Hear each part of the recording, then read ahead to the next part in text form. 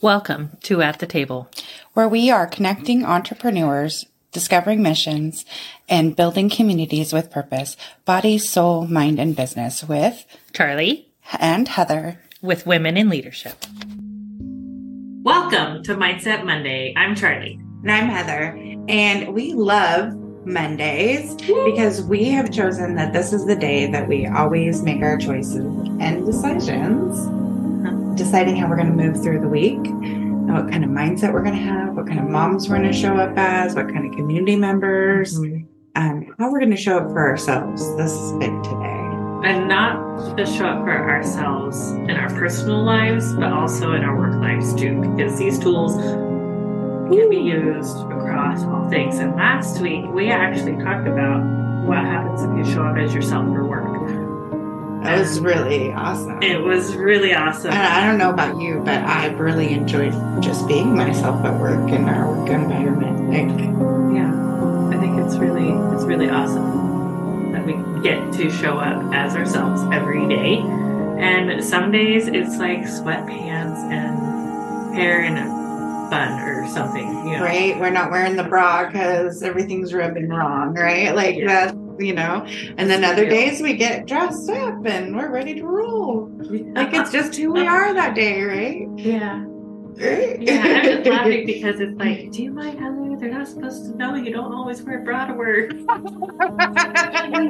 Well, I thought it was a valid question. Real life. Like, seriously, why do we wear them every day? I was like, I don't know. It's so fucking uncomfortable. Like, why do we do this to ourselves? So, a little sense for you guys. Heather's son Andy asked her, he's almost 18 and he's on the spectrum, if your bra, because she was having a problem with her bra and things like that, and if your bra's so uncomfortable, how come you wear it? And she's like, oh, good question. Why do we wear these things? Right. If it's causing us torture. And I have, let's see, how do I not own it? Like, my body has issues of its own, and part of those issues is sometimes my skin is extra sensitive to anything that has like a band, right? Right. And so it's that, especially that end of the day, like, okay, I have endured this thing literally as long as I can handle, and I just peel it off of me. Like, no, like. And that's part of like loving yourself, right? Right. So just and exploring that. I like that you said, okay, now let me not embody this right now. Right. Because I don't want to live in that story of victimness. Right. Like my body has changed and grown so strong since I've changed how I talk about it. So that's a whole podcast in and of itself. Right. But perfect to the books we're reading, The Mastery of Love, Don Miguel Ruiz, and Career Self-Care by Minda Zetlin. Oh, yes. I just got goosebumps. I'm so excited to be here today. Really awesome, amazing books. This week we're on chapter 4 in both books, and we're going to start with The Mastery of Love this week because we feel like this week, this is heavy, and then this tells you how to handle it. Right? So one is really heavy, and the other one kind of tells you how you're going to work through that. I love how they matched up this week. It's perfect. And if you want to go back and listen to maybe the whole chapters, that was posted on Sunday. So yesterday. Yeah, you can go back and look at it. Chapter 4 is the track of love versus the track of fear. Right? It's like choose your own adventure. Yeah. Right? And understanding that you have two responses. Yes. So like black and white. One response is to come from love, and one response comes from fear. Yes. So, and that's the emotional trigger, right? So our emotional triggers, like with our PTSD, comes from a place of fear and protection, and what we have to keep you safe, right? So anything that's coming from that energy is actually coming from the fear. Yes. So when we take a breath and we come from the love, it's a totally different reaction that we get. And I have actually been practicing this for a while, is instead of reacting because of fear, It's like noticing that I'm getting overwhelmed or and finding that beginning triggered spot, right? That takes work, is to find that beginning spot. So I've gotten tuned into that beginning spot, and then I ask myself with curiosity, not judgment, where is this coming from? Like this morning, I woke up with anxiety at like 4 a.m. Why am I anxious right now? Okay, because I feel like we have a lot of things to do at work, and the reality is we're good. Our schedule's good, things like that. It is on a trajectory, but we're good right now where we're at. We have time in our schedule to be flexible, things like that. And in my own self-judgment, if I heard the voice, my saboteur in my head, my anxiety saboteur in my head being like, if you don't do it now, it'll never get done. If you don't do it, who else is going to do it? Who else is going to do it? Right. Mm-hmm. Yeah. I saw that on a TikTok yesterday. I was like, oh, honey. I wanted to like reach through and give her a hug. I was just like, oh, you get to change that. Right. Right. You get to have a different, and by taking that moment and respecting yourself, respecting what you've gone through, that's compassion. And that's from the place of love. Yes. So compassion feels a lot different than the reaction, the fear, the guilt, the shame. I really like what he said in this chapter about love versus fear, and exactly what you said about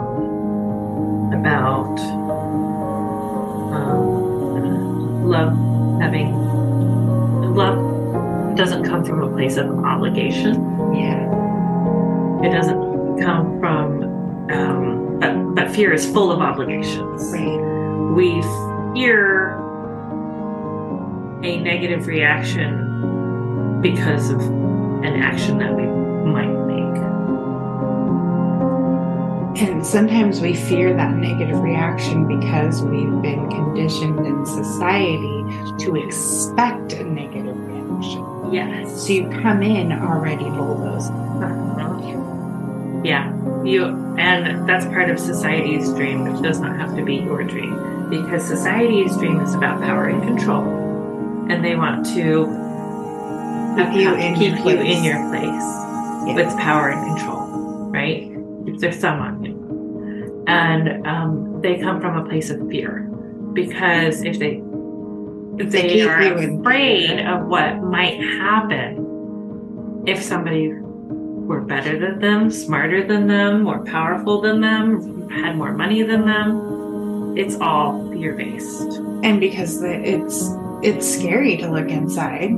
It is scary to look inside. And to do the hard work, to show up in the mess, the tears, the realization that I too can have PTSD, right? Like all of these things they're scary, right? Like it doesn't disrespect you for me to have PTSD. No. And that was hard for my brain to process at first. I was like, no, that's not my right. Like, I don't have a right to have PTSD. You have a right to your feelings and emotions and how you handle them. You have the right to decide what that looks like for yourself. Yes, and having that. And I love how they go deeper into this, and how every relationship, okay, back up a second, take a breath. I'm excited, it's going to be good.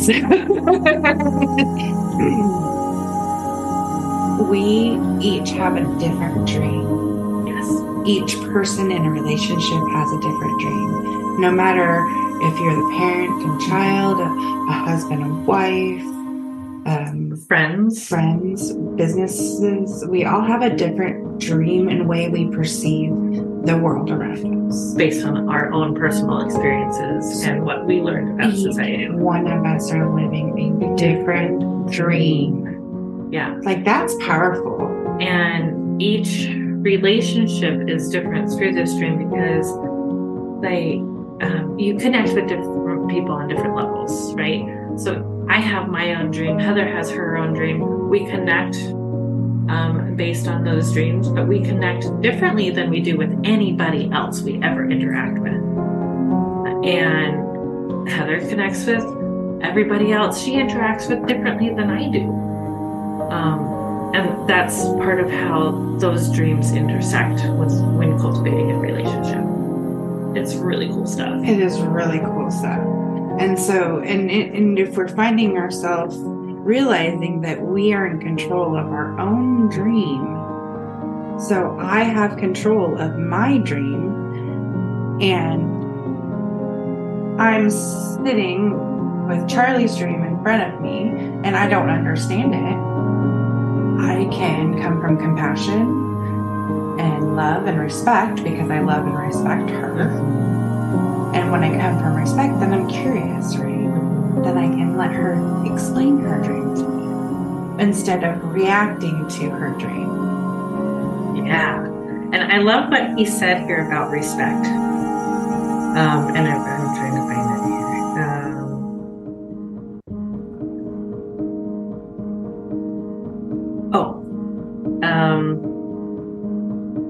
So it says, if we are in a war of control, it is because we have no respect.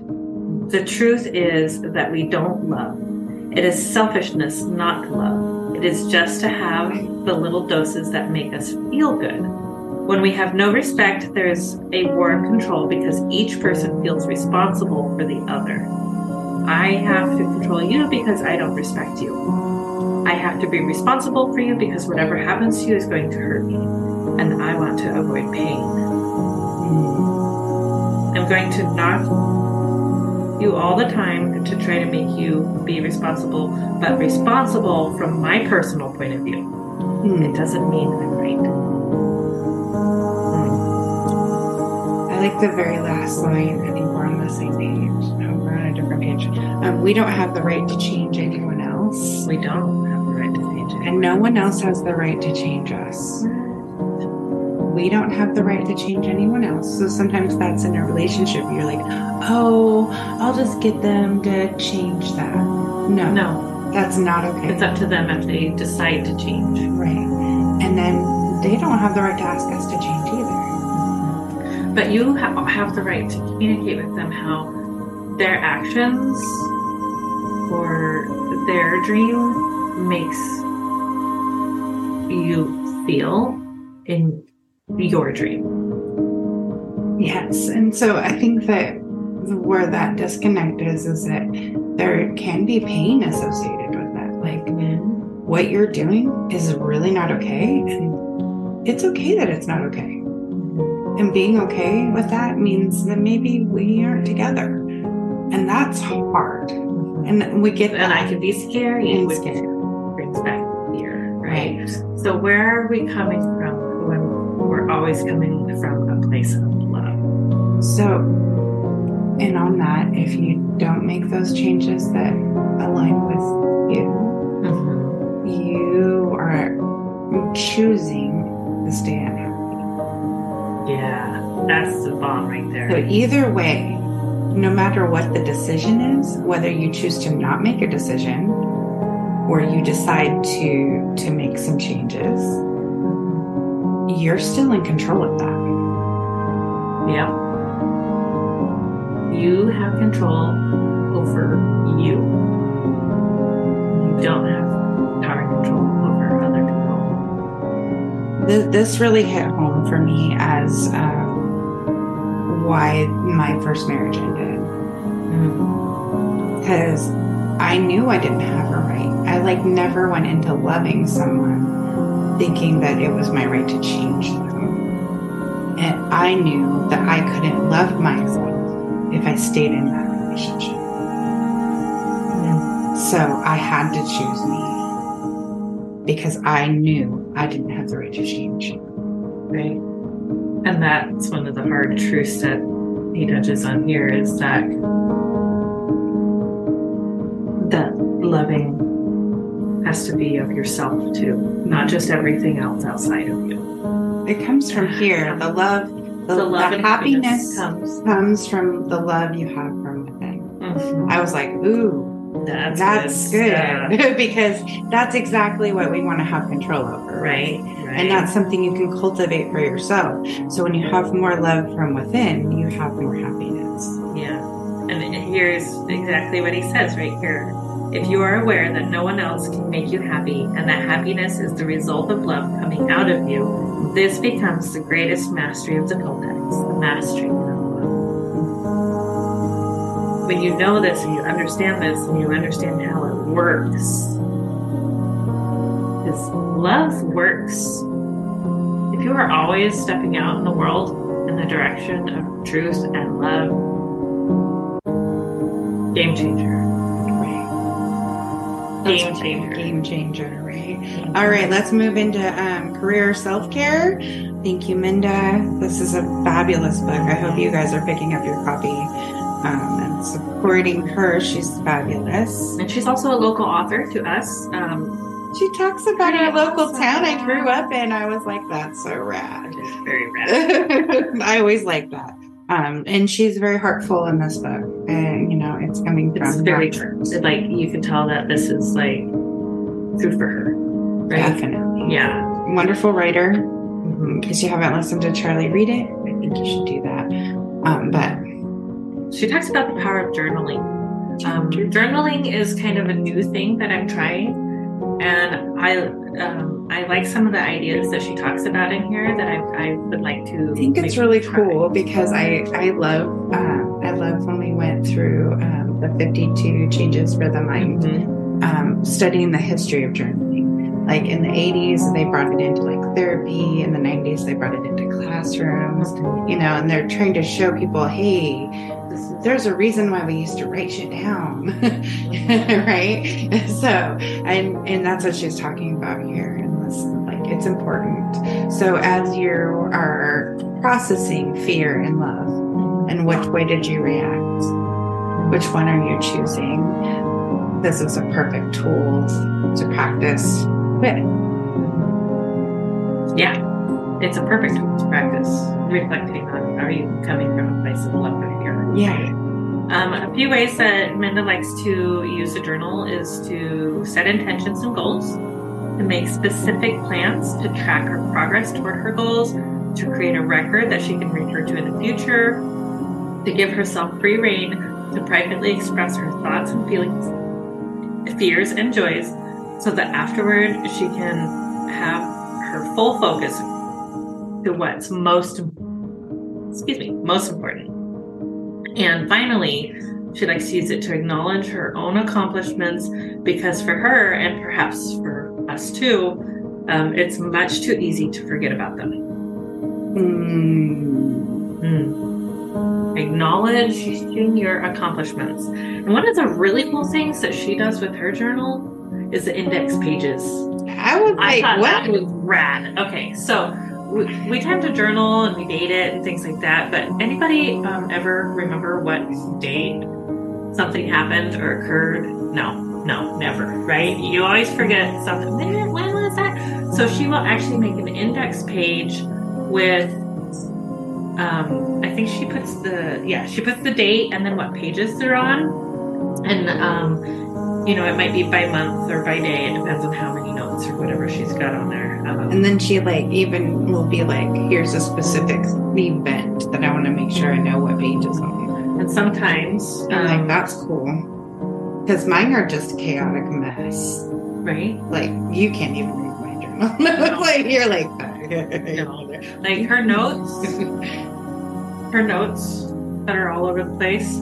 I can't interpret those. So it's like, go put your notes on the computer. Between the doodles and the actual notes. Yeah. And like, what was your thought here? Yeah. Nope. So I thought the index was super cool idea in order to track things. And then there's a couple of different ways that you can do it. You can even add like a little sentence or so note to tell you what was in there. A synopsis, a brief paragraph. I think I love it because it's very intentional. And I think that that's what my journaling has lacked, is the intentional. Like, I've just used it to just bleh. And sometimes we didn't, And then I get like sick of it because I'm like, I'm just saying the same things. Like, no. But how many times do you have to say the same things over and over and over again until you finally get it? I think what for me was if I could say SSDD, same shit, different day, then I would.